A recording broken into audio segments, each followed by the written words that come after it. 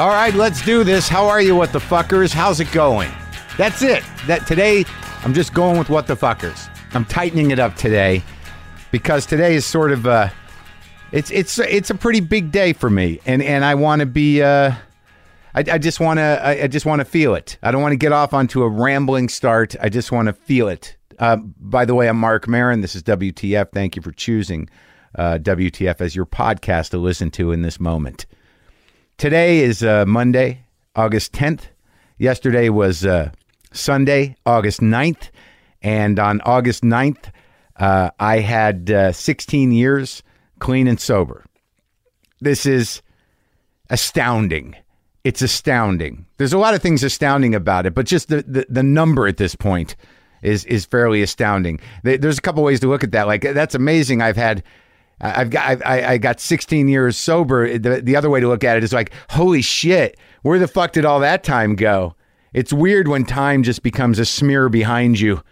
And it's only, you can just look back at it and see kind of major events kind of popping in and out of the surface. And like, what happened, man? What happened? So much shit happened in my sobriety, both good and bad. Obviously, the best thing is that because I did not drink or do drugs, I was afforded the luxury of sort of finding myself and owning who I am and sort of progressively getting more okay with that. Let's not go crazy. Obviously, I'm not perfect. I'm not even sure I'm a good person necessarily, but I do know that I am 16 years clean and sober today, and I did not do it alone. And as coded as I'm going to get, if it wasn't for the secret society, I would not have had it. If it wasn't for many people in my life, I don't think it would have been possible, certainly not steadily. A lot of very supportive friends and a lot of reaching out to others, asking for help, listening to other people was a big contributor to my sobriety and maintaining that and continuing to do that. Thank you for being there for me. Because believe it or not, this podcast and the act of talking like this and talking to other people and getting out of myself like that has helped me immensely on so many levels. And most of them personal and emotional and psychological. And I think it certainly made my sobriety amazing.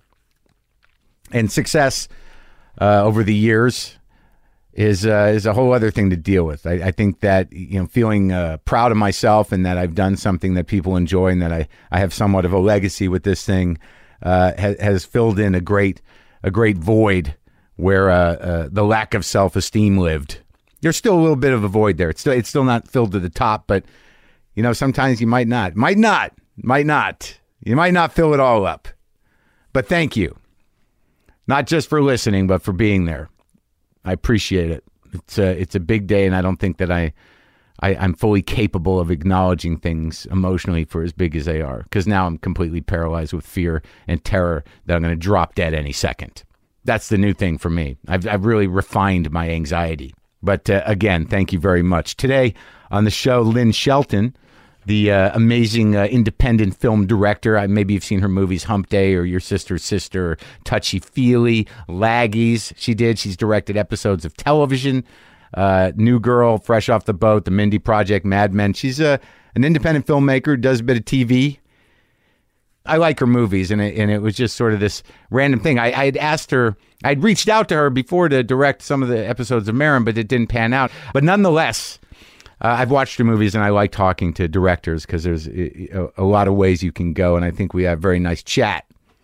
Smart woman, a doer, a getting things done person.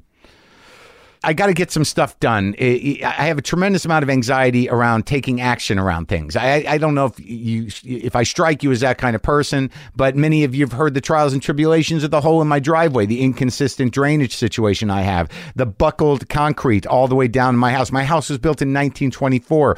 It's falling apart. How many years have I talked about my fucking driveway? I have sandbags in front of the goddamn garage. I need to get a new driveway.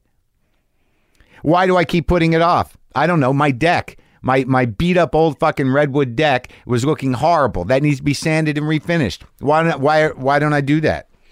I've been talking about getting a new car because my car now is like, the trunk is smashed in.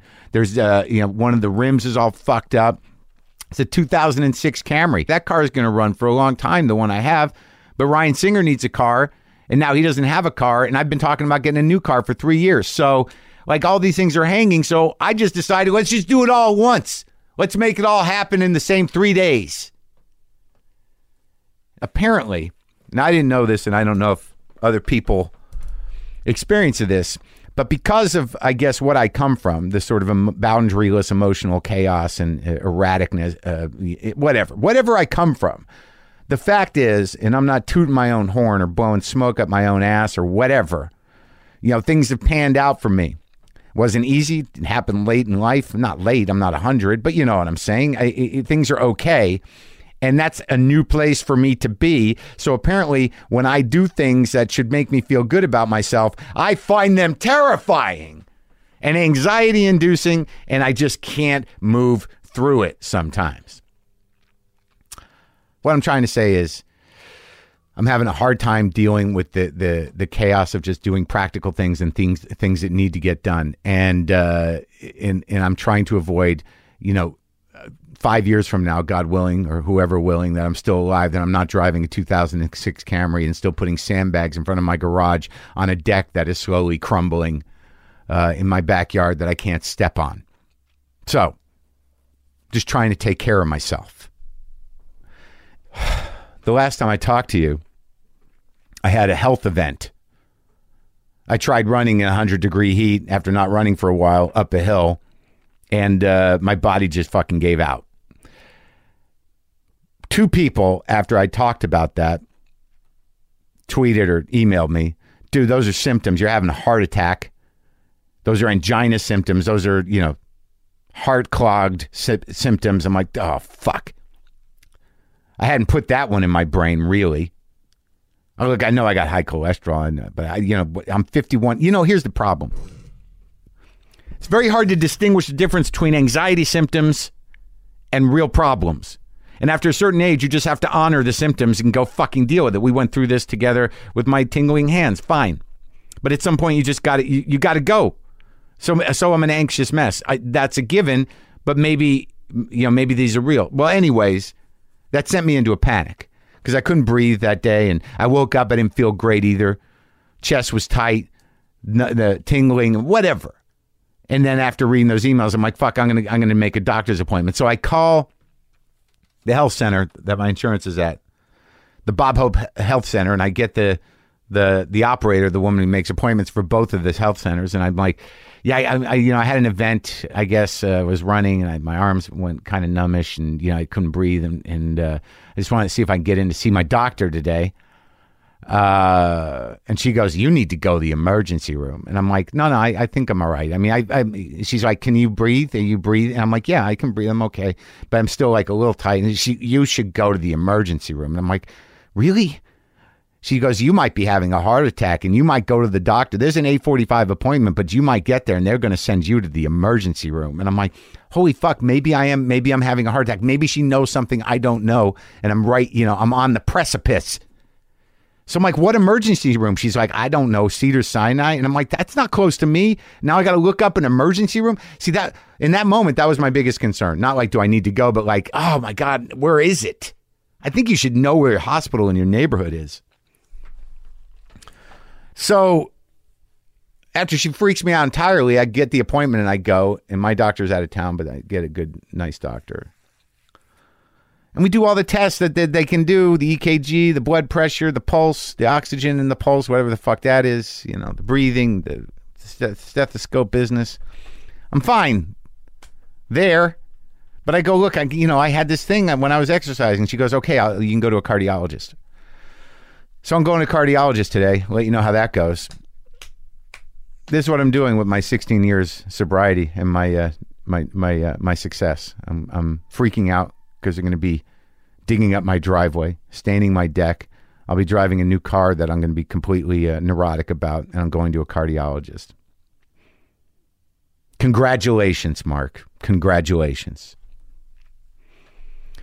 Now let's talk to the lovely Lynn Shelton, film director.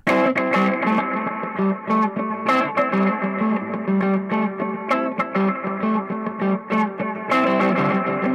know, I shoot movies in 7.5, 10, 12 I like days. your movies. Do ya? I do. Oh, I was hoping you might. No, I do. And I watched one this morning. Which one? Touchy Feely. Ah. I've seen like three, I think. Three. I didn't see the Big Shot movie with big shots in it. Which, like now Lynn Shelton's a big shot. Hey, it was just it was my. You know who was most excited and jealous Who? about me doing a rom-com with Keira Knightley Who? and Chloe Moretz? Joe Swanberg. He's like, "Are you kidding me? I would love to do that. You're gonna have so much fun." And I was worried. Am I selling out, man? Like, what Are am I you selling doing? out? Whatever. You know, I was like my But it's a question you asked, though. You said it. Sure, of course I said did. it. Well, I was wondering, it was the first movie I've ever directed that I didn't write, and I was like, is it going to feel like one of my movies? You know, like what am I doing? It's sort of new territory. It's much bigger budget than I've worked with, although because I've done so much TV, I was comfortable with all the trailers and stuff. But still, you know, it's like a different thing for my baby, one of my babies, and he actually made me feel great. You know, he's like, you can go back to doing your little shitty art things, whatever, like improv movies, whatever. But yeah, this is going to be great. Said the guy who has not done that yet. Exactly, but who I think is dying to. You know, Do would you? love to. Oh yeah, absolutely. He wants to try everything. He's a great guy. He is. We were in Chicago and we were taping my special at the Vic, and Bobcat was directing it, Goldthwait, and we just called Joe. How many Bobcats are there, by the way? I know. I don't know. You know, you're from Seattle. You've been around. There might be a couple Bobcats. Yeah, for sure. Someone who I don't know, who you only know as Bobcat. All right. But no, we called Joe and we were like, we want to do some backstage shit, just some stuff. Are you around? He's like, yeah, I'll come down. So he was shooting on both. He was just wandering around with me, being Joe Swanberg. Awesome. But okay, how do you differentiate then between like selling out and just doing television? Or is all the television you do like on the level of artistic and creative expression that you need for yourself? Oh God, no. No, the TV directing was always meant to be, a way to pay the rent and the bills while I so give me the freedom that I can continue to make, independent stuff. Here's the thing I love about television. It keeps me on the set. I love being on set. Yeah. I love directing. I love directing actors. You do? I live for it. It's my favorite thing, working with actors. It's fantastic. And when I do my own movies, I'm like, my for a while there, I mean, I made 6 movies in 9 years. Yeah. And, 14 months between them. That's not a long time in sort of filmmaking. Yeah. It's a pretty in good filmmaking rate. years. In director years. Swanberg, Yeah. aside. Well, he's making a movie while he's sleeping. He's got making a camera on. 5 movies at the same time. But even so, that's over a year that I'm not on set, right? Yeah. So TV gets me on set, and as long as I'm really lucky, because I've worked on all these shows where people like each other and the work is fun and it's good, and Right. and I get to work with people that. But I had a revelation I think you'll appreciate. Okay. Maybe not. No, probably will. I like revelations. I'm kind of obsessed with a little bit with Chopped, this show, and you're just coming into that. I kind of am. I'm a little late to the party. And Really? Yeah. I mean, the last couple of years or whatever. Yeah. But I'll sort of binge watch it when I can, and I realized very recently, oh my God, this is why I love television directing, because it's like Chopped. It's like I come in and I'm given my basket of ingredients. Yeah, right. I got a script. Right. I'm just handed a script. I'm handed a cast. Yeah. Here's a crew Right. that you've never met. Right. And the kitchen you're not familiar with. Yeah, exactly. I roll up my sleeves. I just got to make the best meal I can. You know. And it's really that really is it. It's invigorating and it's fun. But I'm not the admiral of the fleet. I'm the captain of the ship, because, the writer is the king in TV. And I got to say, in Seattle, there's this great filmmaking community. Seattle is where I live, and there are a bunch of filmmakers and all, the crew that have crewed my films and all the other filmmakers. Those are my buds. Like, those are everybody that I hang out with and I love. You never lived down here? No. Huh. I just come down in my little Kia Soul and spend some time working and then go back up. You're from Seattle. Yeah, raised in Seattle. Really, really, really kind of obsessively love Seattle. Yeah. And I spent time there. I know that place. Spent time. Yeah, I got an ex from there. You know my ex. Yes, I do. Mm-hmm. And that makes me feel really dumb too, because I worked with your ex for quite a while. Yeah. only just recently somebody pointed out to me that she was your ex. I had She's no certainly idea. not going to volunteer it. Nope, she didn't. And are you making a movie? I don't do like deep Googling. Yeah. It's we have been in the throes of developing a film, and then and now she's kind of going back and reworking the script. It. Yeah. That's a good story. It's an amazing story. Yeah, and do you know that whole area? Did you grow up in that? Where'd you grow up in Seattle? I grew up in a very white part of town. Always, I moved around. Most of Seattle is very, very white. What part? Well, let's see. I was raised when I was in high school, I was living in Maple Leaf, and then Wedgwood. Yeah? And Ravenna. Yeah, so kind of northwest. Did your old man work for Boeing or something? No, never had that connection. My dad is a lawyer who then turned into a mediator. He's now been doing mediation, which is for people that want to even better. Leave each other? That kind of mediation? No. Like disputes between an insurance company and an aggrieved person or something like that. And it's more diplomatic. It's nice, decent-minded. It is, and practice. A lot cheaper. It avoids a lot of. Yeah, it's great. It's really, and he feels he's really good at it and feels really good at it. It's interesting. I didn't think that I had a real connection to what my parents do. Yeah. Until, and then I realized, actually, that's like a people person thing. And, being able to collaborate and stuff. You got to. And then my mom. You sought that out? You retrofitted that? Oh, I am like him. I work with many people and I'm diplomatic. And these revelations come to me a little. I'm a little bit late. How am I their child? I don't need to. Exactly. Well, because there's no, artsy fartsy stuff going on with them. But his two brothers, one is a poet and one is a sculptor, actually lives down here. So I always identified strongly with them, and my mom is the same way. She's got a PhD in developmental psychology and ended up working in administrating early childhood education funds and all, that all sounds very creative to me. It is. And then the psychology thing, like those are my favorite classes in college because I want to know how people work and how they tick. And that's what I like about your movies is that you don't hit anybody over the head. Like I always end up crying for some reason. Touchy feely. I was squirting out tears this morning. Oh man! At the end. Well, that I can't even tell you what that means to me. Right? Really? Yeah, Josh Pais, man. Yeah, it's like it's at first you're like, is he mentally challenged or infantile? But then you realize it's just this weird kind of highly emotional but closed. It's hard to be closed off and highly emotional, as it turns out. Yeah, but he does it. Like, he's an interesting actor. He's a really interesting actor. I mean, he's the kind of guy, if you start digging into his filmography, and he tends to play these supporting character roles, and his range is insane. He's one of those guys where you're like, oh, that guy. I knew him, but I didn't know where from. Exactly. Yeah. Yeah. And you find these, like the first time I became really obsessed with him was Mike White made this movie called Year of the Dog with Molly Shannon starring, and Josh plays her boss. Yeah. And he just had this rhythm. He took all this time, and he had, Mike gave him all this room to be that character, and I just was like, who is this guy?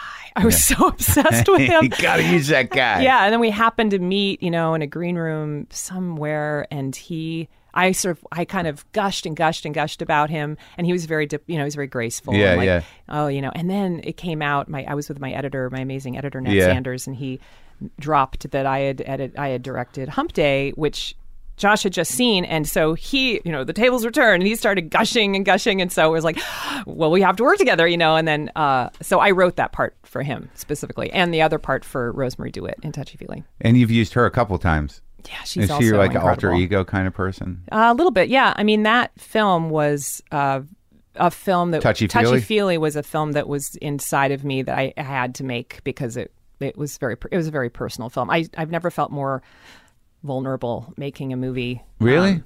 Yeah. Well, where does something like that start? How do you move through those feelings and come up with that story? Why that story? It was so close to you? Well, I wanted to do a bunch of things with that movie. I wanted to try to make a film with more than 2 or 3 people. I wanted to have an ensemble. Yeah. Yeah, and I wanted to interweave stories, have parallel editing where you go back and forth between different storylines. You'd never done that before? I hadn't done it in my own work. I'd always followed one straight linear story. Because you have more control, or you were more comfortable with that? It was just what I did. Yeah, it was just what I had done so far. It was the way you wrote. Yeah, it was the way I thought, the way I wrote, the way yeah. the narrative worked for me. And so Touchy Feely was a way to do that. And to get out of the one location. I mean, I had done a couple movies in a row, 3 movies in a row, actually, because My Effortless Brilliance was my second movie, and that was also... Which one? Like, in it. It's called My Effortless Brilliance. Yeah. It's on, Amazon and iTunes and stuff. So my very first, I've made 6 movies. My first one was like I wrote a script and I cast people, and mostly all local actors in Seattle. They were all theater actors, and I had been in the theater. I'd been an actor, and so I just kind of like really I wanted them to feel loved, and even in the audition process, like, I'd had been traumatized by going to auditions and Seattle, feeling like shit. Yeah, in Seattle when I was young and still, and then in New York. I moved to New York. I was in New York in the 90s. All right, so maybe we should go back. All right. And load this up so we can get to Touchy Feely, the most personal movie you've made. Yeah. Instead of talk about it out of the gate. Okay. So you're a little kid in Seattle. Do you have siblings? I have a brother who's 5 years younger, and then when I was 16 or 17, my dad married my stepmom. So I was 8. My folks got divorced, and ended up. It's one of those relationships. It's really hard for me to imagine them together. Right. Yeah. My mom and stepdad definitely. Yeah, they're fit. good. My dad and stepmom. So they definitely found people fit. they love. One side totally introverted, the other side totally extroverted. But they were reasonably good, raising you separately. I think so.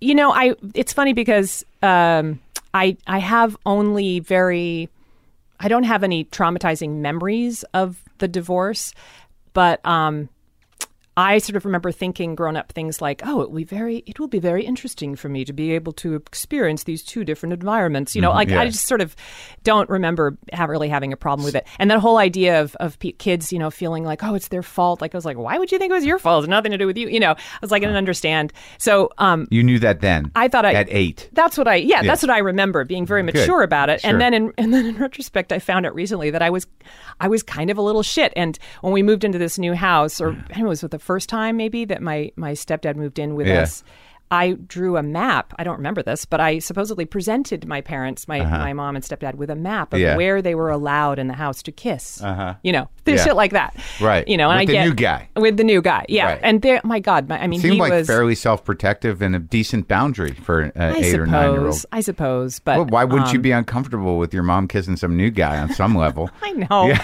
It seemed to make perfect sense. I don't know that maybe you should maybe it was empowered, not shitty. Yeah. That's how I'm going to spin it. But if you want to see yourself as a little shit, you could do that. Thank you. They did end up with who they were supposed to end up with. Was your brother like a save the marriage kid? My brother, I think, my mother told me that she just had a really hard time getting pregnant. So I was a love child. They were really young when they had me. Got pregnant when they were both Oberlin College students. And That's I was really young. Grad school or undergrad? No, undergrad. I was my dad's 21st birthday present. Wow. My mom had just turned 22. Yeah. Yeah. So, I don't know if they would have stayed together if it hadn't been for me, but they decided to make a go of it. And then my brother came along a few years later, and then it all kind of went to shit. How's he doing? It was all for the best, though. He's great. He's a transportation planner, also in Seattle, with a couple kids. I think we were far enough apart as we were growing up that we just never felt. I don't feel like I got really close with him until we became adults. That's good though. It's good now. Which is fine. You got nieces and nephews and whatnot. Yeah. And you got kids. And then I got one kid, and he's got a couple of kids, so it's nice because I only have one. I only have the only kid, and so it's nice that he has my kid Milo has somebody to have a shared history with cousins, and they get along. Yeah, I never had cousins. Town. The same town. It's nice. Yeah. That's what people used to do. Yeah, they don't have to live together, but they can see each other enough. Generations. Are your folks still there? Yeah, my folks are all there. So they got grandparents, kids and your everybody's husband's there. Kids, or your husband's got other kids? No. His parents. Okay. Yeah, my in-laws. Right, but you grew up before the tech money came in, so it was sort of like like not that big a deal, that city. Yeah, you want to take a look at what Seattle used to be. There's a great movie, Cinderella Liberty, with James Caan. It's a great movie. Oh, I love that movie. But it's sort of interesting, though, those 70s movies really, they seem to be tonally appropriate for the Pacific Northwest, because like even if you watch 5 Easy Pieces on the road, like towards the end where he just gets on that truck, that there's some dark, weird kind of thing. I have a real emotional. I can't identify the attraction to that. I spent 2 years in Alaska as a kid. Oh, really? But you feel like you're closer to the top of the world, and but not in a good way necessarily. There's sort of a foreboding to it. Is there, or is it me? No, I could totally. I see what you're. I mean, every time I even see Seattle, even looking at it in your movie today, there's an intensity to it. Yeah, there's a resonance. Yeah, with the big trees and the rocks and the shoreline and all that shit. And the skies. Gray. I mean, we have the most. It's gray, but it's not just a blanket. I remember really being surprised at how much I missed the skies in New York. I was there for almost a decade, and when it gets overcast, it's just like they have a lot of really ugly, flat, glary skies. Right. And Seattle, it's never like huge. That. It's just like, it's these beautiful textured, shapes of all different colors of gray, but also, other hues in there. That's what I feel like. It's the top of the world. Gorgeous. Like you feel like there's a weight to it all, I don't know. But I feel it. And and you also have that, it's almost like Scandinavia in that you get these super, super long nights. Yeah. In the winter, and then really long days in the summer, and I spend like I'll do a pilot. I'll shoot a pilot or something down here. I'm here for like a few weeks, and I'm like, oh yeah, it's not like that down here. Like that, it's much more even. When you're it's bad. It's like eventually you just don't even know time is passing, and you're like, where's my life gone? And the weather never changes. Yeah, no, it's just you spend a lot of time in your car, and then one day you're like, wow, 10 years went by. Did I do anything? Let me look myself up.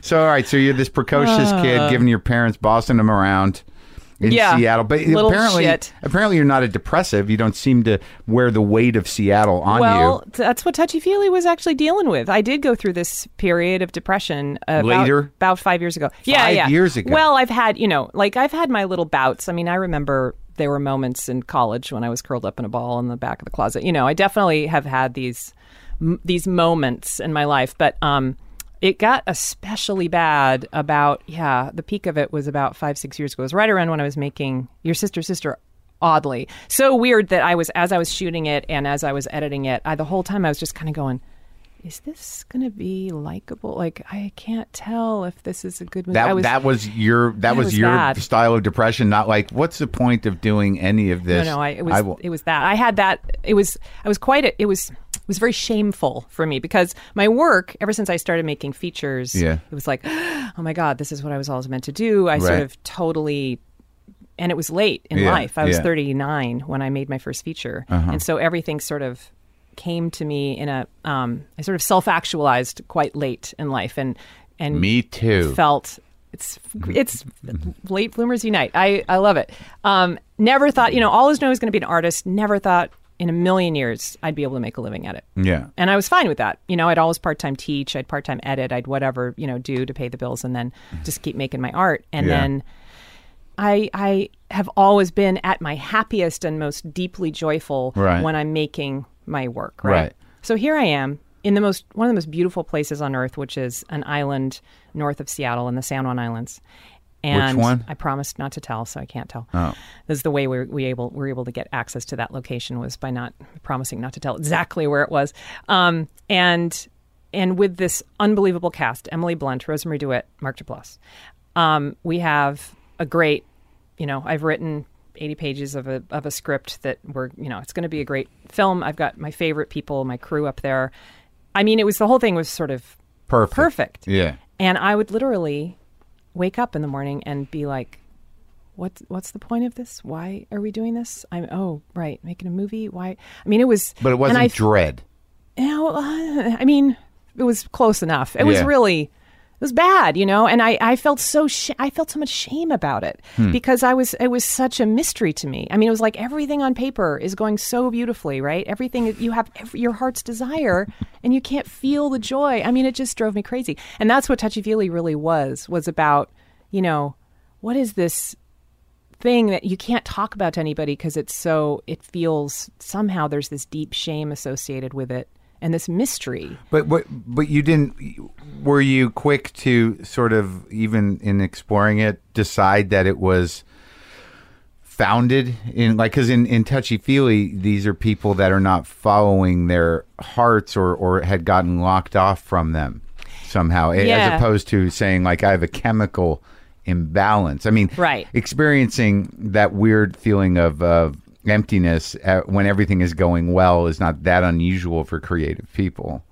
I know. It was new for me. It was horrible because it was new. I wasn't used to it. And it was definitely chemical, but it was interesting because I came at it from this very, like I recognized the feeling from the one day. I was really lucky for many, many years where I would have one black day a month, a day before my period or whatever. It was like this sort of hormonal thing. Yeah. And my period would come and I'd go, oh, great, that's what it was. Thank God. It's amazing how some women are surprised by that every fucking month. Every month. Every month. There's something wrong with me. What is wrong? What's going on? And life is horrible. Like, oh, right. Okay. Yeah. God, you idiot. Yeah. Well, having a regular cycle too, it's hard. Anyway, but I recognize that. So I was like, okay, this is clearly a hormonal thing. This is physiological. Right. Let's look, at what to do. And I remember I was like, oh, you're not eating enough protein and you need the amino acids to make the neurotransmitters. And so I did all this stuff and took my multivitamin, my B, multi B complex, whatever. I did all that stuff and I was still having a problem. And I remember somebody telling me, I don't think it's just physiological. I don't think it's just, and then I started exploring, meditation and trying to figure out other things to, kind of other ways in. Like massage. Like Reiki actually. Potions. I'd always wanted to do Reiki, and that was my excuse was, I have to do it for research because I'm making this movie where there's going to be Reiki.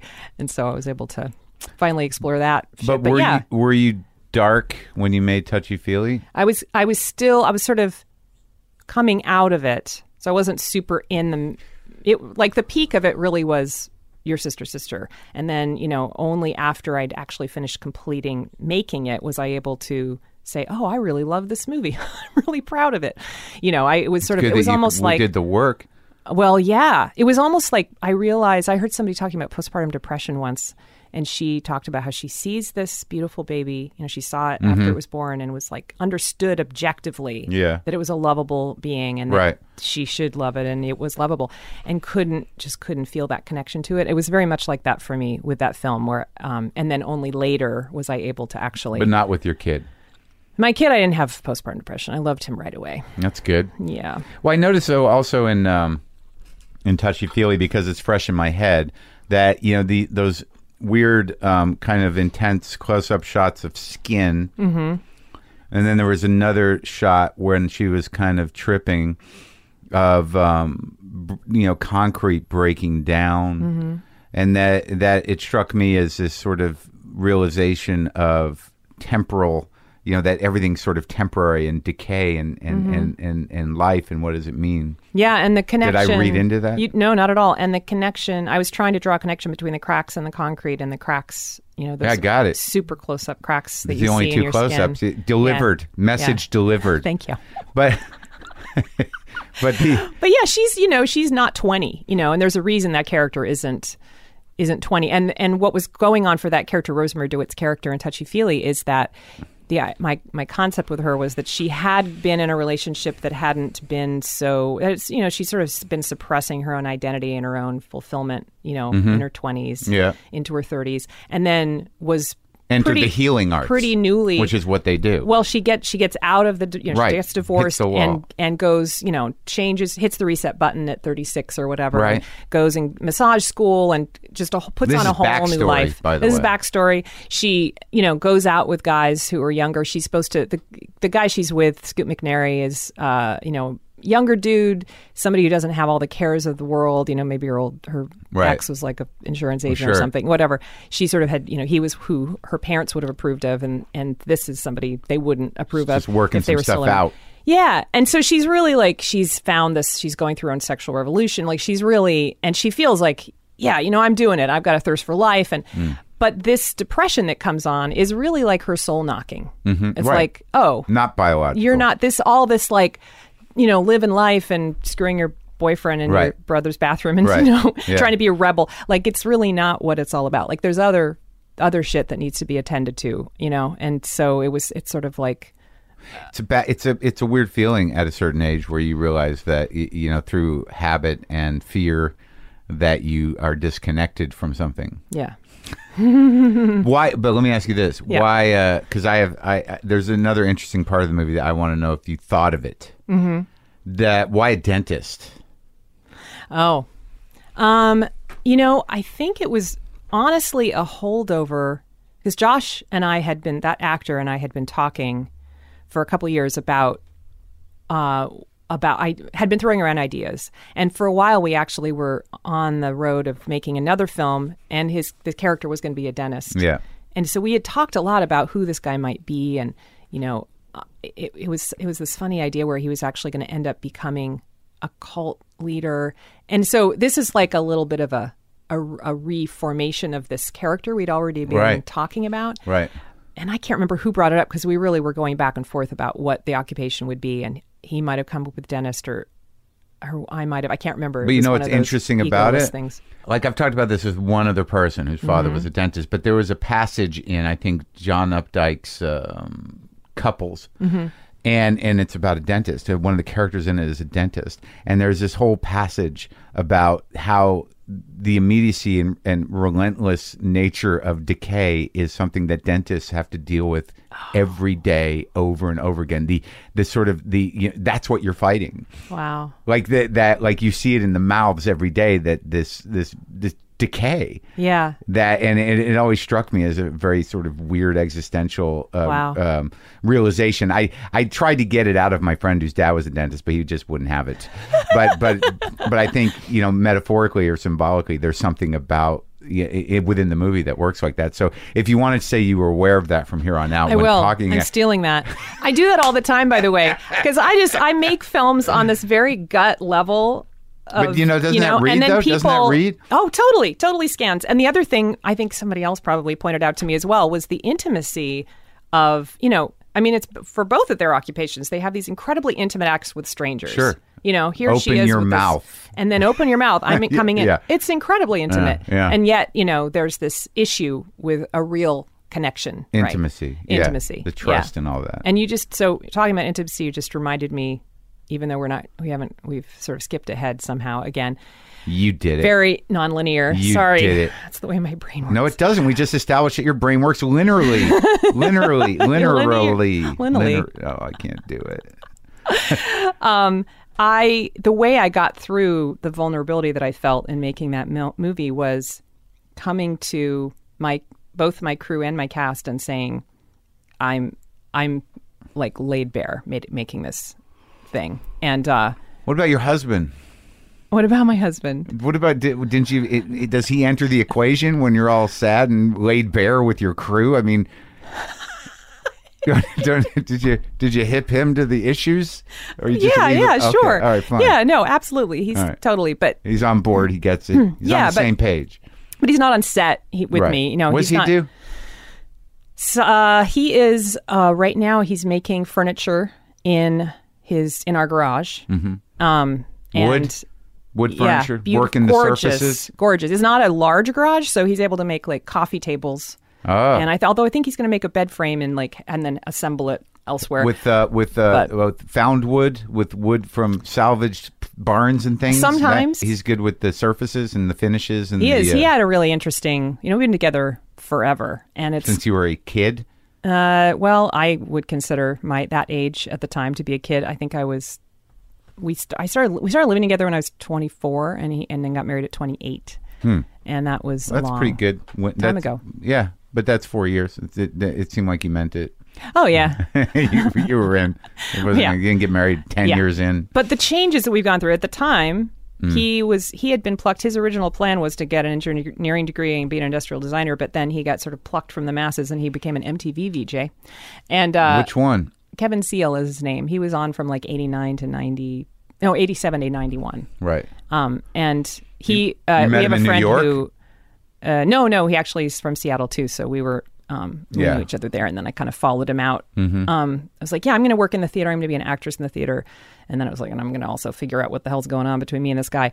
So he was able to then after parlay that into like voiceover talent kind of corporate commercial stuff. Yeah. And then I dragged him back to Seattle when I was quite pregnant, and there just isn't enough work of that sort so now to make a living. So he went to industrial design school, and now he's in the garage. He's in the garage. And he worked in a real actual shop getting paid good money. But then when I got really busy in my career, that place he was working kind of went downhill, went bankrupt actually.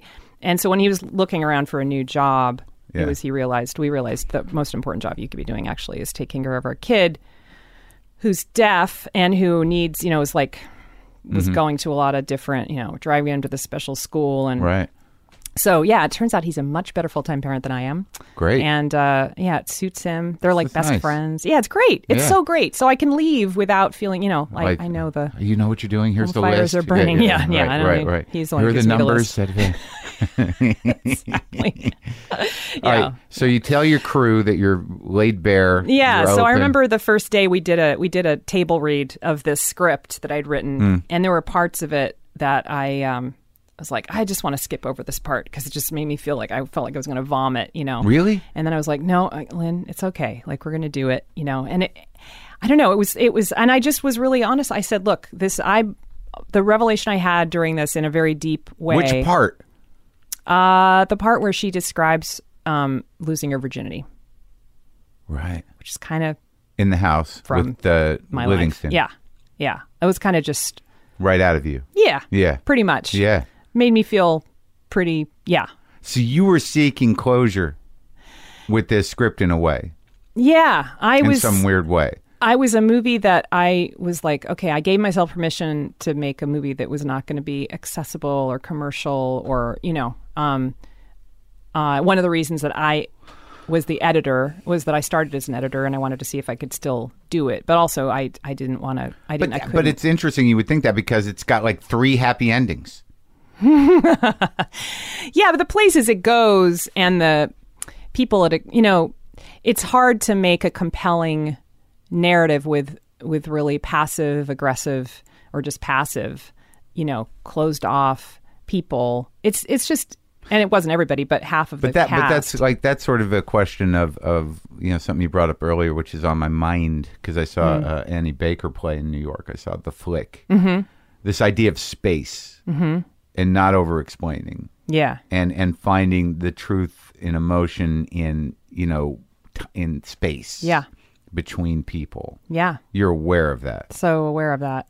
So interested in that. So interested in not over spelling everything out. Like, I just gave you a rundown on the backstory of this character. Right. Like, that's just a taste of the incredible, up the wazoo backstory we have for everybody in every relationship. But that's your relationship with actors. You give them that? It is, but it's really important for me, too, to have them have these a really clear sense of who they are so that when the chemistry between them is palpable, or the tensions from the past is right there, and you can feel it. I don't want the audience to know all that crap. They don't have to know all that shit. If they get a little bits and pieces, it's fine. But for me, it's all about creating that. When do you tell them that?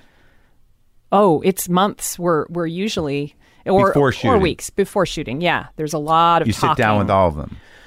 Yeah, or a lot of phone. I'm up in Seattle, so I'm on the phone with them a lot. I mean, but like your Sisters are a great example. I mean, I developed those characters with Mark and Emily, and it was actually another actress before Rose But the script is the script.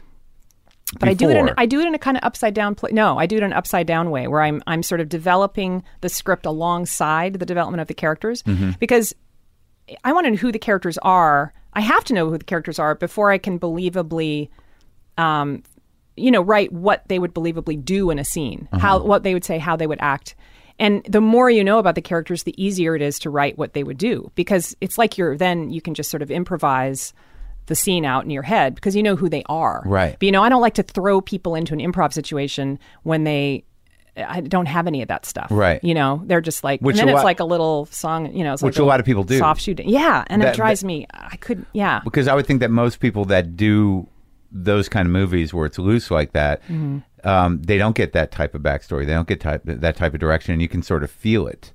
Yeah. I feel like I can. Yeah. Yeah. And also, like, I don't think that that's a unique thing for a director to do, to put that much collaboration and time into making these characters come to life. Most people I've talked to or I've seen, there's a trust with the actor to just do his job. Right. Exactly. And I don't know that that's always good. It's less fun for me, too. Because, again, my favorite thing about making movies is working with actors. So the more excuse I have to get in there with them and figure that stuff out. But again, it's going to feed the narrative. But is that because, for me. Do you see yourself as a failed actress?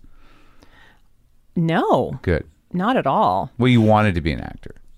When I was an actor, I started taking I was very serious in my, I started when I was like 11 taking classes and doing whatever I could do. That was when it started. I took a How to Be a Clown class. You did? Yeah, and I was Do you remember super any of that? Shy. Oh yeah, what I remember is that the liberation of putting literally, it was makeup, but it was a mask, and it was like, white face, and walking around Seattle Center on my stilts and interacting with people at 11 in a way, that I never. Stilts? That was like our graduation or whatever.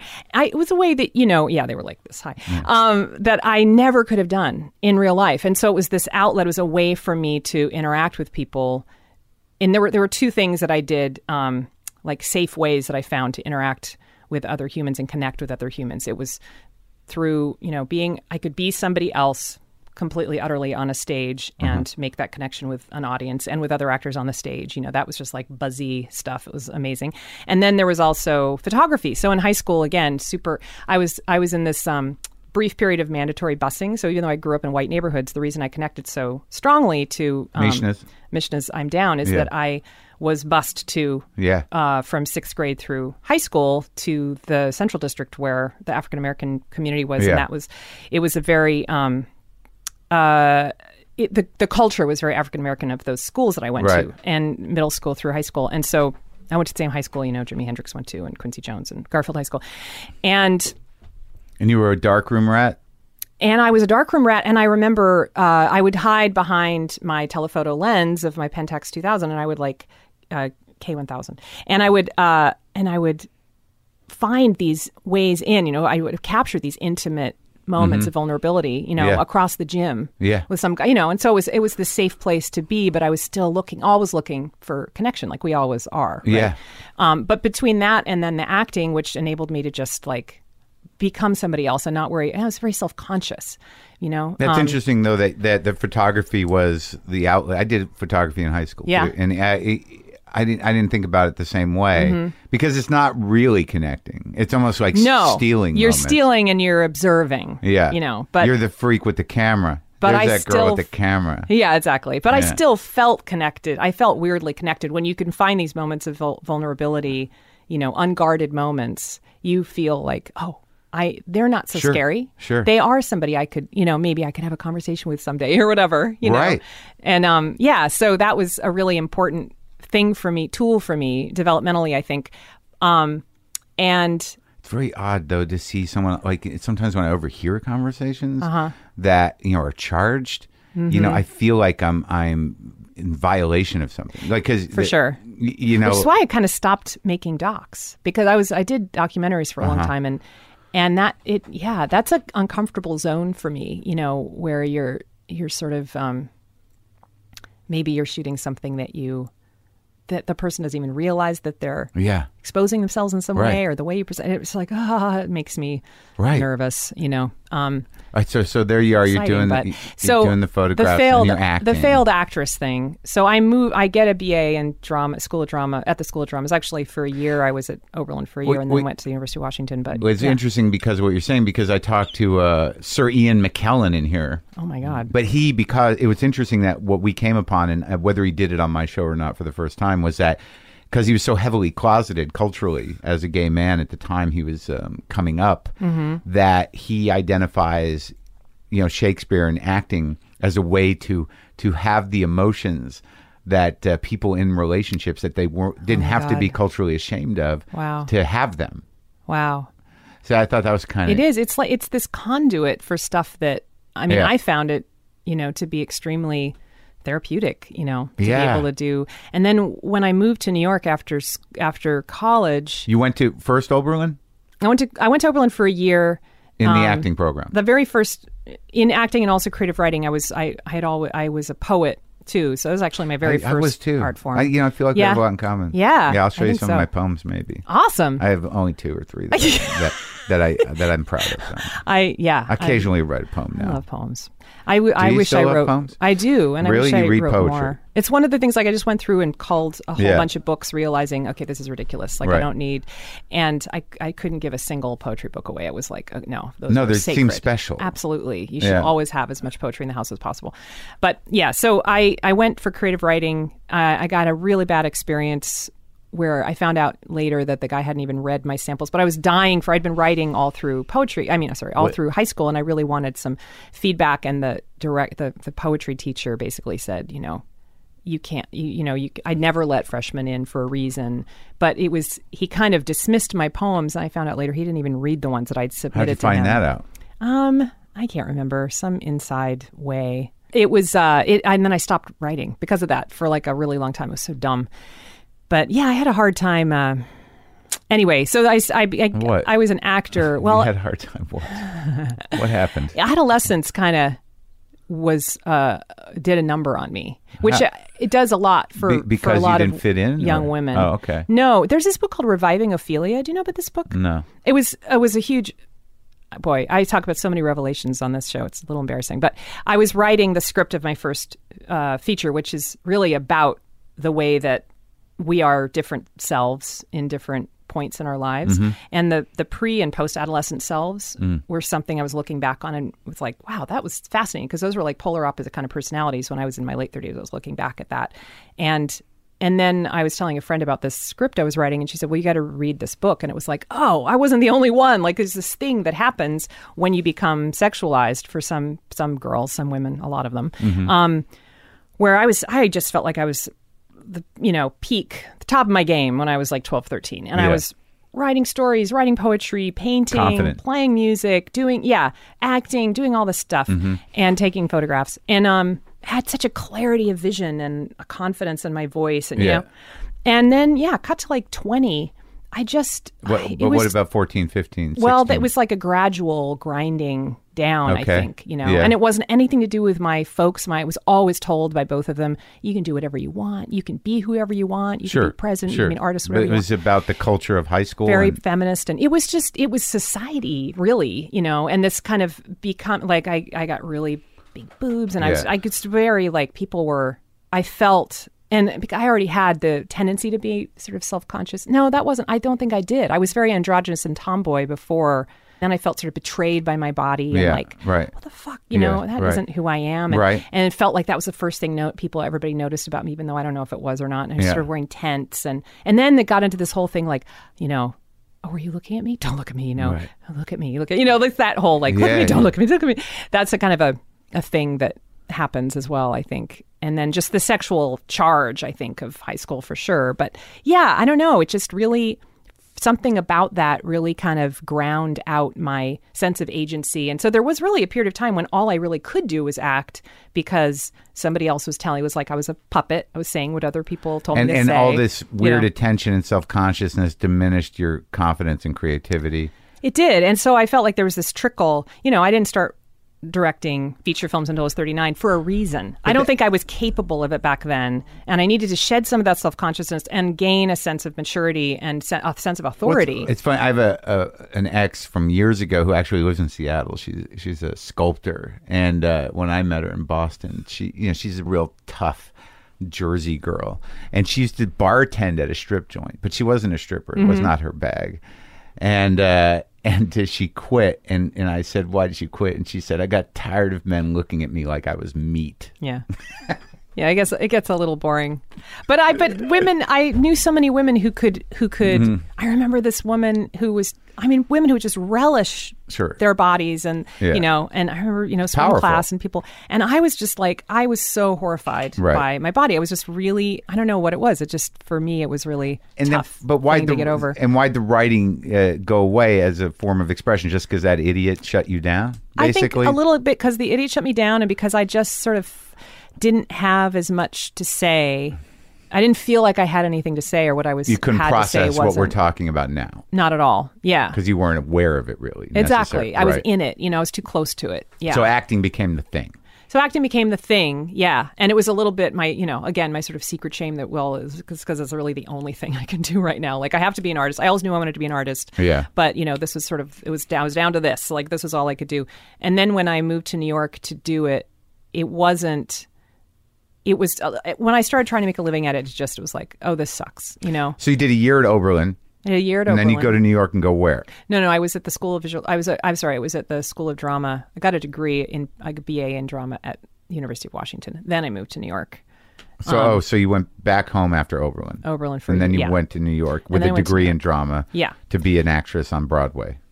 Yeah, although not Broadway. I wanted to be at the New York Theater Workshop where they were doing Carol Churchill plays, and I saw my friend Garrett Dillahunt in Mad Forest, and I was like, oh my God, this is it. That's what I want. That's what I want. And then I found out how much those actors made, and that there was no way they could possibly pay the rent on that, on my dream job ever. Yeah. And I was like, what the, how do you, I don't get, how is it? What is this? It sucks. So how long were you in New York?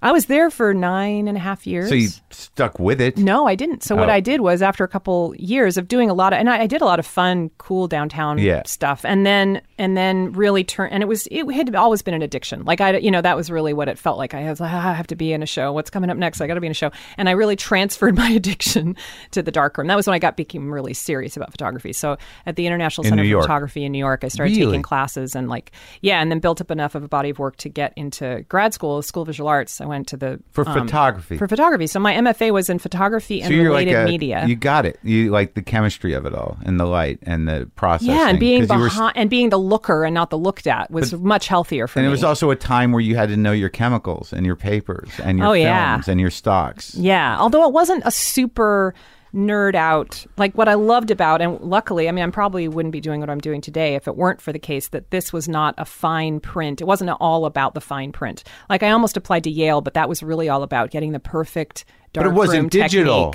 It was starting. Digital was starting. Right. And that's why it was called an MFA in photography and related media, because they were just starting to learn. But you knew your way around the darkroom. I did, for sure. And I was going in doing, the Vivian Meyer, I always forget how to say her name, style photographs, Helen Levitt, Robin Frank. That was how I was started with street photography, black and white street photography. But then by the time I got out, I was somewhere straddling the line, I didn't really know, between video art and experimental film, because I was able to take those classes. And so I started in filmmaking by making these little handcrafted movies that I did everything myself. And I was shooting on Super 8 and then blacking out my bathroom and cracking it up with a hammer and hand developing and getting, solarizing it and just doing, really experimenting. It was pure self-expression. I wasn't thinking about an audience. I really wanted to be a serious artist. So you're doing working the surface of the film and all that shit?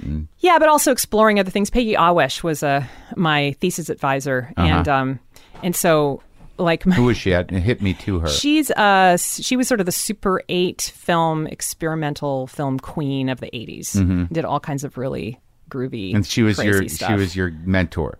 Yeah, at that time. They encouraged you, or they required you to find a working artist that you admired to be your thesis advisor, as opposed to somebody on the staff. Yeah, it was great. And so I saw all of her work, and she introduced me to a whole bunch of other experimental filmmakers. And at the time, I was also going to see Bill Viola and Gary Hill and all these people.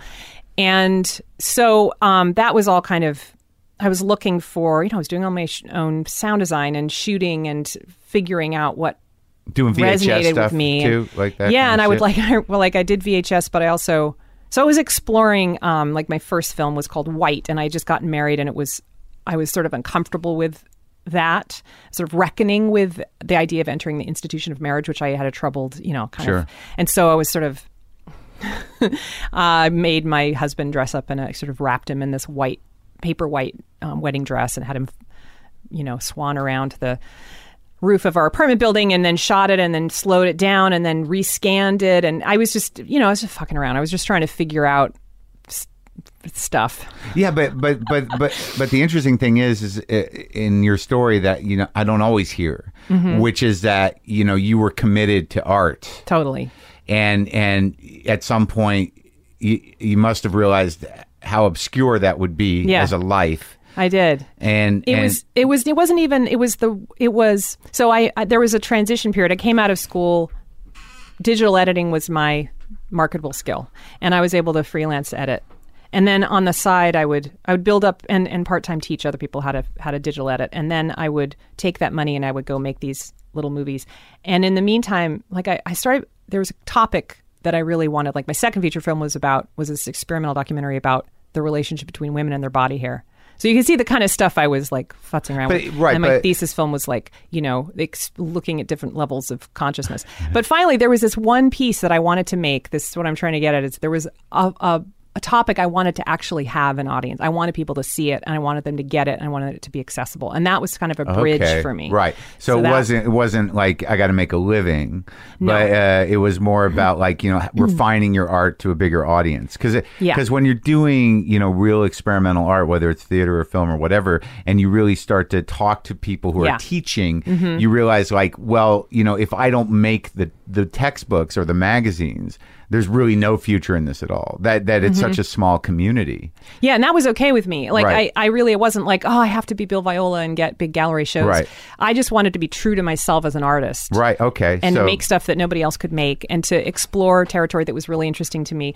But it wasn't until, and I almost had to kind of give myself permission to make work that would reach people. Right. It was almost, again, it was like a selling out thing. Like, oh God, are you selling, the worst. It's right? Like how every creative person does that to themselves. The self-sabotage. Well, I don't know if it's self-sabotage. It's not in my comfort zone. Right. I have to be obscure. It's an integrity thing. Integrity, It's sort of like, the idea when you're younger is that you don't want to take the easy way. But as you realize, as you get older, that mainstream, there's nothing easy about it.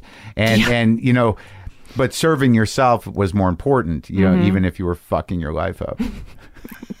Right. And I was happy to, I temped and was a, personal secretary or whatever up until throughout my 20s and then said, okay, at 30, I can't do that anymore. And really made a. But the portal in was about body hair. That was your. The one that I wanted people to see was a few films later. It was, but that's when you obviously started experimenting with documentary and your own, body issues and more feminine, if not feminist-driven stuff. Yeah. Identifying. I was pretty feminist. It was definitely about trying to dismantle, showing the construction of gender, like basically sort of pointing at how much effort goes into making these smooth veneers of a feminine image on, in a fashion magazine or whatever. Like, okay, yeah. Oh, that just seems like that's so womanly. So actually, it takes a fuck of a lot of work to make it look like that, And that's accessible. Yeah, well, that's true. Yeah. But the movie wasn't, because I didn't know what the hell I was doing. So it looks okay, and the interviews are great, but like the sound quality is shitty. I was just like really just sort of trying stuff out. So, but the film that I really wanted, like I wanted it to be on that POV series on PBS. Yeah. I don't know if you ever watched documentaries on that series, but I saw a bunch. I was inspired by that, and then I had this movie that I wanted to make about miscarriage, because I was trying to get pregnant for years and years, and then had a miscarriage on the way to that in that journey, and I felt so like. What is it? Blindsided. I didn't feel like by the miscarriage. I felt it had been so hard to get pregnant that I really thought once I was pregnant, I felt like, oh, I'm in a state of grace. Like this is amazing. This is magical. And then 20 weeks down the line, because it was a late miscarriage too, I was cramping up, and it's like, well, that's miscarriages for other people. Right. It's not for me, this is a special pregnancy. You don't understand. Like I earned this pregnancy. So I was really, really, really, blindsided by it, and really just, it wasn't even in my, and then once I had one, all these people came out of the woodwork. It turned out I knew tons of people who had miscarriage, and I had no idea. And it's like a secret society, the secret sisterhood. And so many people either made you feel crazy by not acknowledging it at all, even though they had just days before been saying, how's the baby? Whatever. And then they didn't even acknowledge it because they were so uncomfortable with it. It's like when your father dies, people know to send you flowers. Like there's a way to deal with it, but people don't know what to say to someone who's had a miscarriage. And so they either say terrible things. Oh, I was really devastated. It was really hard. And I know not everybody is, but for me, I'd been trying to get pregnant so hard, and it was awful. And the best thing anybody ever said to me was, I'm sorry you lost your baby. And that's all I needed to hear. Right. But people would be like, oh, it was, you wouldn't have wanted to have a baby with a problem, or whatever, just like really insensitive things. You know, it's God's way of whatever. I don't know. Just that's how people protect themselves from just uncomfortable discomfort. Yeah, and shouldering what they should be able to. Like, a lot of times you just have to let somebody feel. I know it's hard for people. I wanted to kind of, I wanted to explore that and help people feel not so alone who've gone through it, and also to educate people. And this was a full-length documentary? No, it was going to be a half hour because POV showed half hour. So I made it specifically for that. Yeah. But it was really the first time I ever thought about an audience and who am I trying to talk to and can I stay? And I interviewed people just audio, and then I made this beautiful visual landscapes or poetic. Oh, okay. So it wasn't actually filmed interviews? Right. And so that was kind of my way of saying, you're still having integrity with your visual aesthetic. And it was like a radio documentary. This is almost accessible, but let's stop it there. Exactly. Don't go too far now. Don't go crazy. If this were a radio show, it'd be very accessible, but it's not. It's people talking against some poetic visual stimulation. Exactly. Well, the idea was that visual beauty would help them swallow the pill of this, uncomfortable topic. But, but then that also speaks to your inability or your desire to connect that you weren't clearly not ready to do visually in the way of letting people talk on the camera. Well, no, it hits people on a visceral level because cinematic language can be really, the associative imagery actually was, and it was a way to get people to open up because they didn't want to talk about this thing unless it was, and it made them feel safer to not be on camera. Were you doing acting jobs at this time?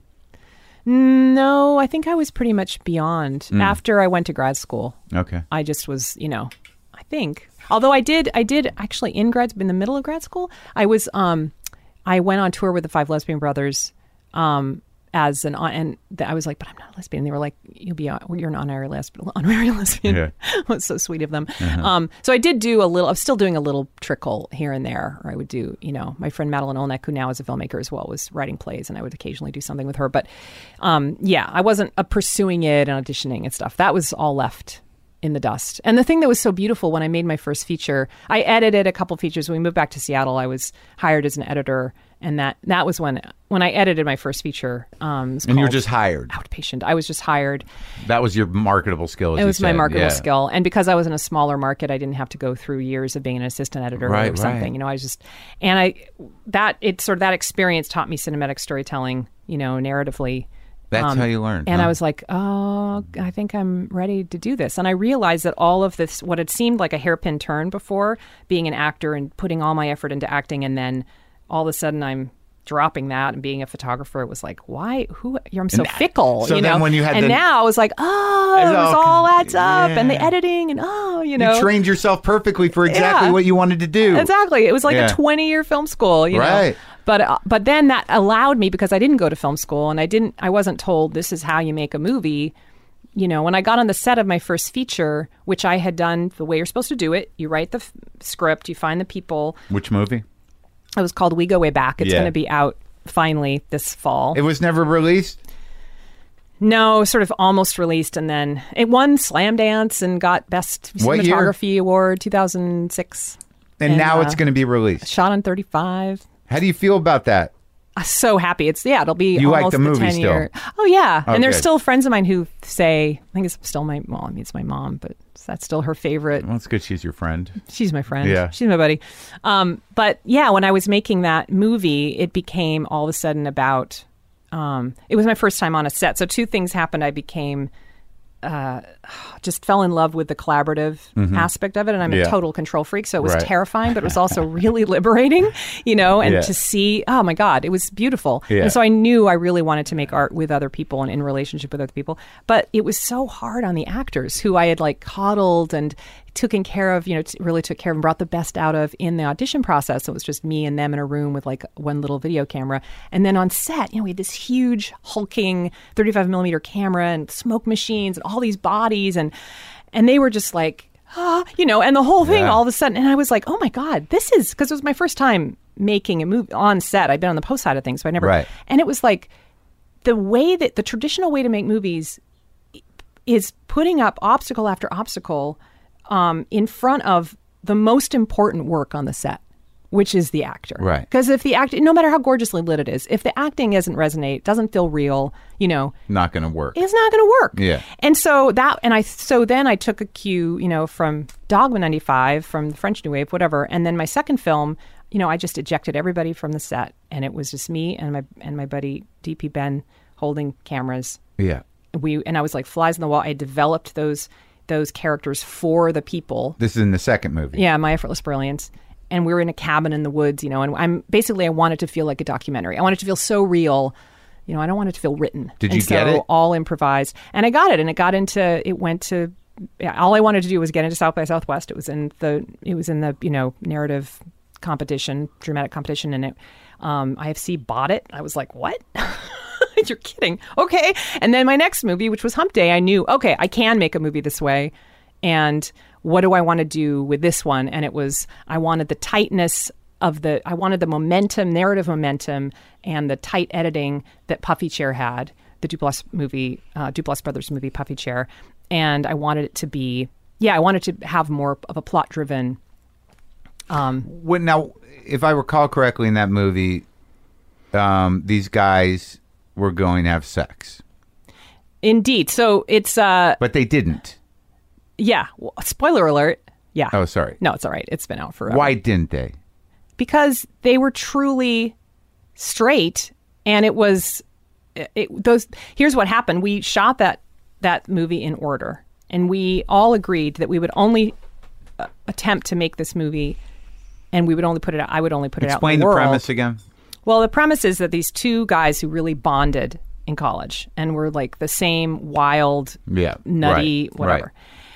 Mushroom trips and whatever, breaking into the zoo and just all kinds of crap, weird stuff. And they were going to go on this motorcycle trip together, and then one of them bags out and kind of goes into this, he becomes completely domesticated. So Mark Duplass's character has a house and a wife, and they're trying to get pregnant. And meanwhile, his buddy, Josh Leonard's character, is just continued. He's a nomad, he's an artist, he's traveling the world, he's searching. So they have two totally different trajectories. And then it's about 10 years later when the nomadic artist, shows up on the doorstep of the domesticated dude, and they immediately engender this, like what happens for Mark's character is basically, oh shit, he takes stock of who he is. I'm really interested in that sense of like, who do we imagine that we are? And then when you have those moments of like kind of jolts of who am I really now? Yeah. Shit. Because he sees he sees himself through the lens of his friend. I'm in the doorway. I'm standing in the doorway of this like nice house with coffee table books on my coffee table, and on my there's literally a white picket fence out front. And so if he freaks out, he's like, no, I'm not that guy inside. I'm still this wild, crazy dude, and I'm up for anything. And they engender this sense of competition in each other, like ridiculous, right? Kind of outduding each other. Yeah. And so ultimately, it ends up that they end up trying to outdude each other by doing each other, but or daring each other to do each other. So they go to this crazy party. Like a day later, they're at this party in this artist commune, and all the people there are going to make movies for this local porn festival that is real, that Dan Savage founded, called Hump. And the idea of Hump is that you're making alternative stuff. You're not just making straight porn. You're playing around with the form and having fun with it, and so or doing something avant-garde or whatever. And so here's Josh Leonard's character as this artist, and he's like, well, I'm going to do that, and they're like, oh yeah, what are you going to do that's going to actually be worth, putting into a festival like this? And they come up with the most out there idea they can come up with, which is two straight dudes having sex. Right. And they're drunk and they're high and whatever. And so the whole rest of the movie is just this moving towards that. Well, it's moving towards the fallout of having agreed to the dare, basically daring each other that first night. And they try and let each other off the hook the next day, but neither of them wants to be let off the hook because they're like, hey, they're competing. I'm cool. Yeah. I'm cool enough to do this. But you're the one, I think you're trying to get out of this. And it's like, I'm not trying to get out of this. And so it's just ridiculous because they don't want to do it. It's like both of them are terrified to do it. So it's right. I remember that. And then we shot the whole thing in order, and I had the whole thing outlined, but except for what would happen in the hotel room. And the idea was that we would get there, and then I said, okay, you guys really know who these dudes are, and I'm going to entrust you to really honestly enact this scene the way it would really play out. So really weird sidebar that there was a big French production company that bought the rights and made a remake of it. It's like a $5 million remake of my tiny micro-budget movie. Is it out yet? It's not out here because it bombed there and they never cleared the rights for music to do it. But we were able to get a French version of it and show it on a DVD, a special DVD player or whatever for like, 50 people or whatever. And side by side. So we showed mine and then theirs. And it's fascinating. It's so fascinating. That's kind of interesting. Charlotte Gainsbourg is in it and, it's crazy. Was it good? I prefer mine. But it's definitely... It's fascinating. Yeah. I noticed that there is a class. I don't know if it's a class, but your community and your way of life and the way of lives of the people that you're familiar with are in your movies. I noticed it as being sort of specific because I noticed it in Jill's movie in Afternoon Delight that you guys know the life you live. That the type of people that are in your movies are people you would know and have dinner with, but it is sort of specific. And I mean, I'm in that world too, but did you ever notice that though? Like a lot of people don't live like us. Like, there was something about even Ellen Page, making muffins or whatever she was pulling out of cupcake tin. That there is sort of an effort to authenticity that our generation seems to have. Yeah. There's a book called Reality Hunger that is about that and about this hunger that people have to see authenticity. And for me, I mean, I've seen so many films. I mean, you take the wife character in Hump Day, even though she doesn't get nearly as much screen time as the guys, I wanted her to feel as fully, it's really important to me that she be as fully sort of fleshed out and three-dimensional as the guys, because how many cardboard cutout wife, whether a harpy, or the whore with the heart of gold, or I remember we saw not to dump on it, but when we saw Hangover and Ed Helms is getting screamed at by his horrible fiance, and my husband leans over to me and says, I think she's supposed to be the bitch. Yeah. And it was like, really? It's like, hello, give me a break. And so that is, in general, incredibly important to me, no matter what. If I'm using a script or I'm using, partially scripted and partly improvised, or it's all improvised, or you have people who like really need the text as the spine of their performance, which many great actors are like that. They're not writers, they're actors. Whatever it is that the method is, I always want it to feel like flesh and blood human beings on the screen. Sure. That are, and that's because that's the only way that it really resonates with me. Do you think you could bring what you do with actors to a period piece or to do you have plans to sort of challenge yourself on those I'm levels? attached to actually a period piece that HBO, I'm not a creator, but they came to me and asked if I would direct a miniseries that has Anna Paquin and Jack Black, and that was announced a few months ago, so I can talk about that. But and I don't know when that's going to happen. But one of the reasons was, I was really intrigued, to see, to explore that territory. And like I actually am going to do a This American Life story. It's not a period piece. Well, it's a few years ago. It's based on a real life story. One of their podcasts one of their episodes that was very popular, called The Mysterious, Incredible Case of the PI Moms.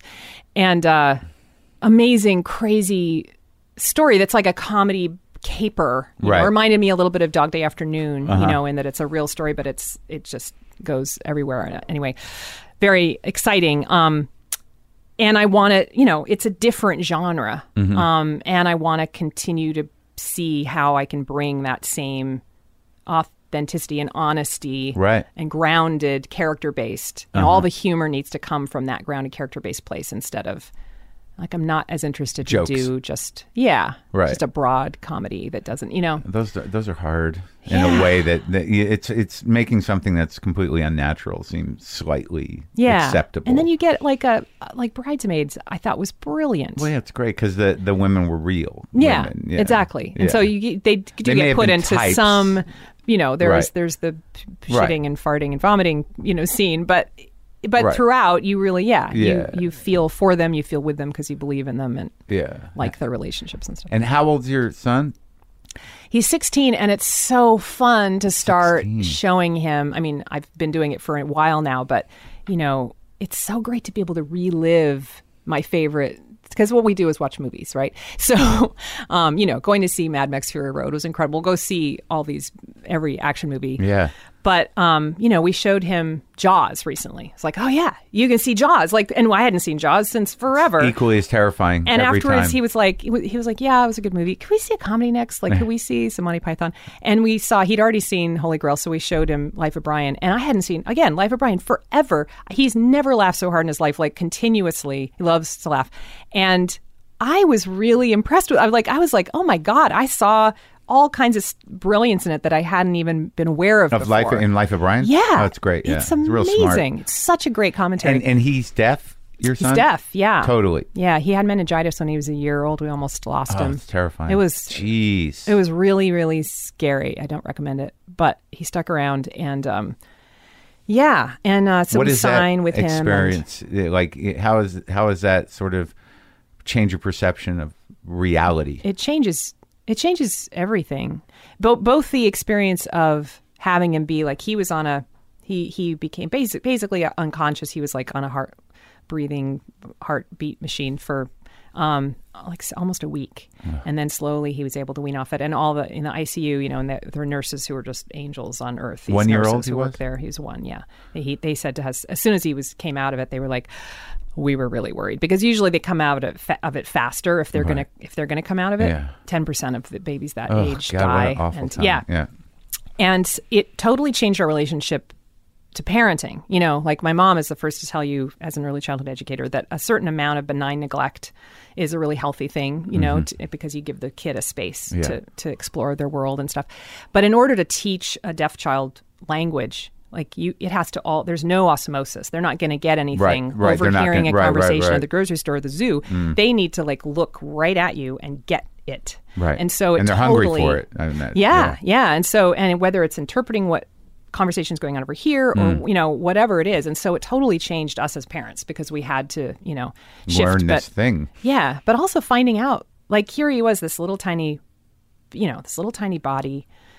There's it started with very dramatically with firefighters in our house all around him turning blue on the floor, and it was very, very dramatic. And then we rushed to the hospital, all that, and then he's there, and we have our full-time nurse in the ICU. It's like a 5-star hotel. You're just like. And then you take a walk around the hospital and you see the 2-month-old next door, and the baby's this big. And then you see the parents in the cafeteria, and you realize, and you're aware that babies die, kids die. It's crazy. It's something that you really can't imagine, because it's so unimaginable. It's so wrong. Yeah. But kids die. Yeah. And so just to know that, I still, to this day, it's years and years and years later, and I go and look at him sleeping and just I'm so glad you're here, man. I can't even tell you. And I came across this journal the other day. We moved houses, and so I was going through all these books, and I just opened here's Milo's hospital journal. It's like, oh shit. And I looked up, and I was plunged back into that moment, and I was just weeping and weeping, and I go over and try and explain to him. He's just looking at me like, oh, God, Mom. Really? Anyway, so it changes a lot for sure. And, just that sense of how mortal we all are. Fragile. Yeah, so fragile. That's crazy. Yeah. Well, are you okay? Mark. Yeah. Thank you so much. Thank you. Thank you so much for letting me do this and for crying. Well, I'm at a weird point, and I don't know what's going on with me. It's not hard to make me cry. Oh, yeah. Well, but I'm the same way. Good talking to you. It was really great talking to you, Mark. Thank you so much for having me.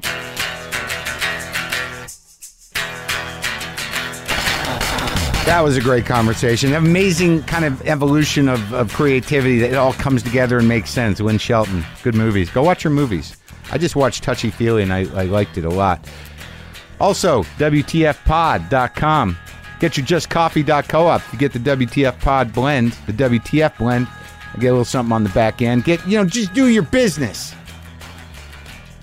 I got the Buddha out here. The 335.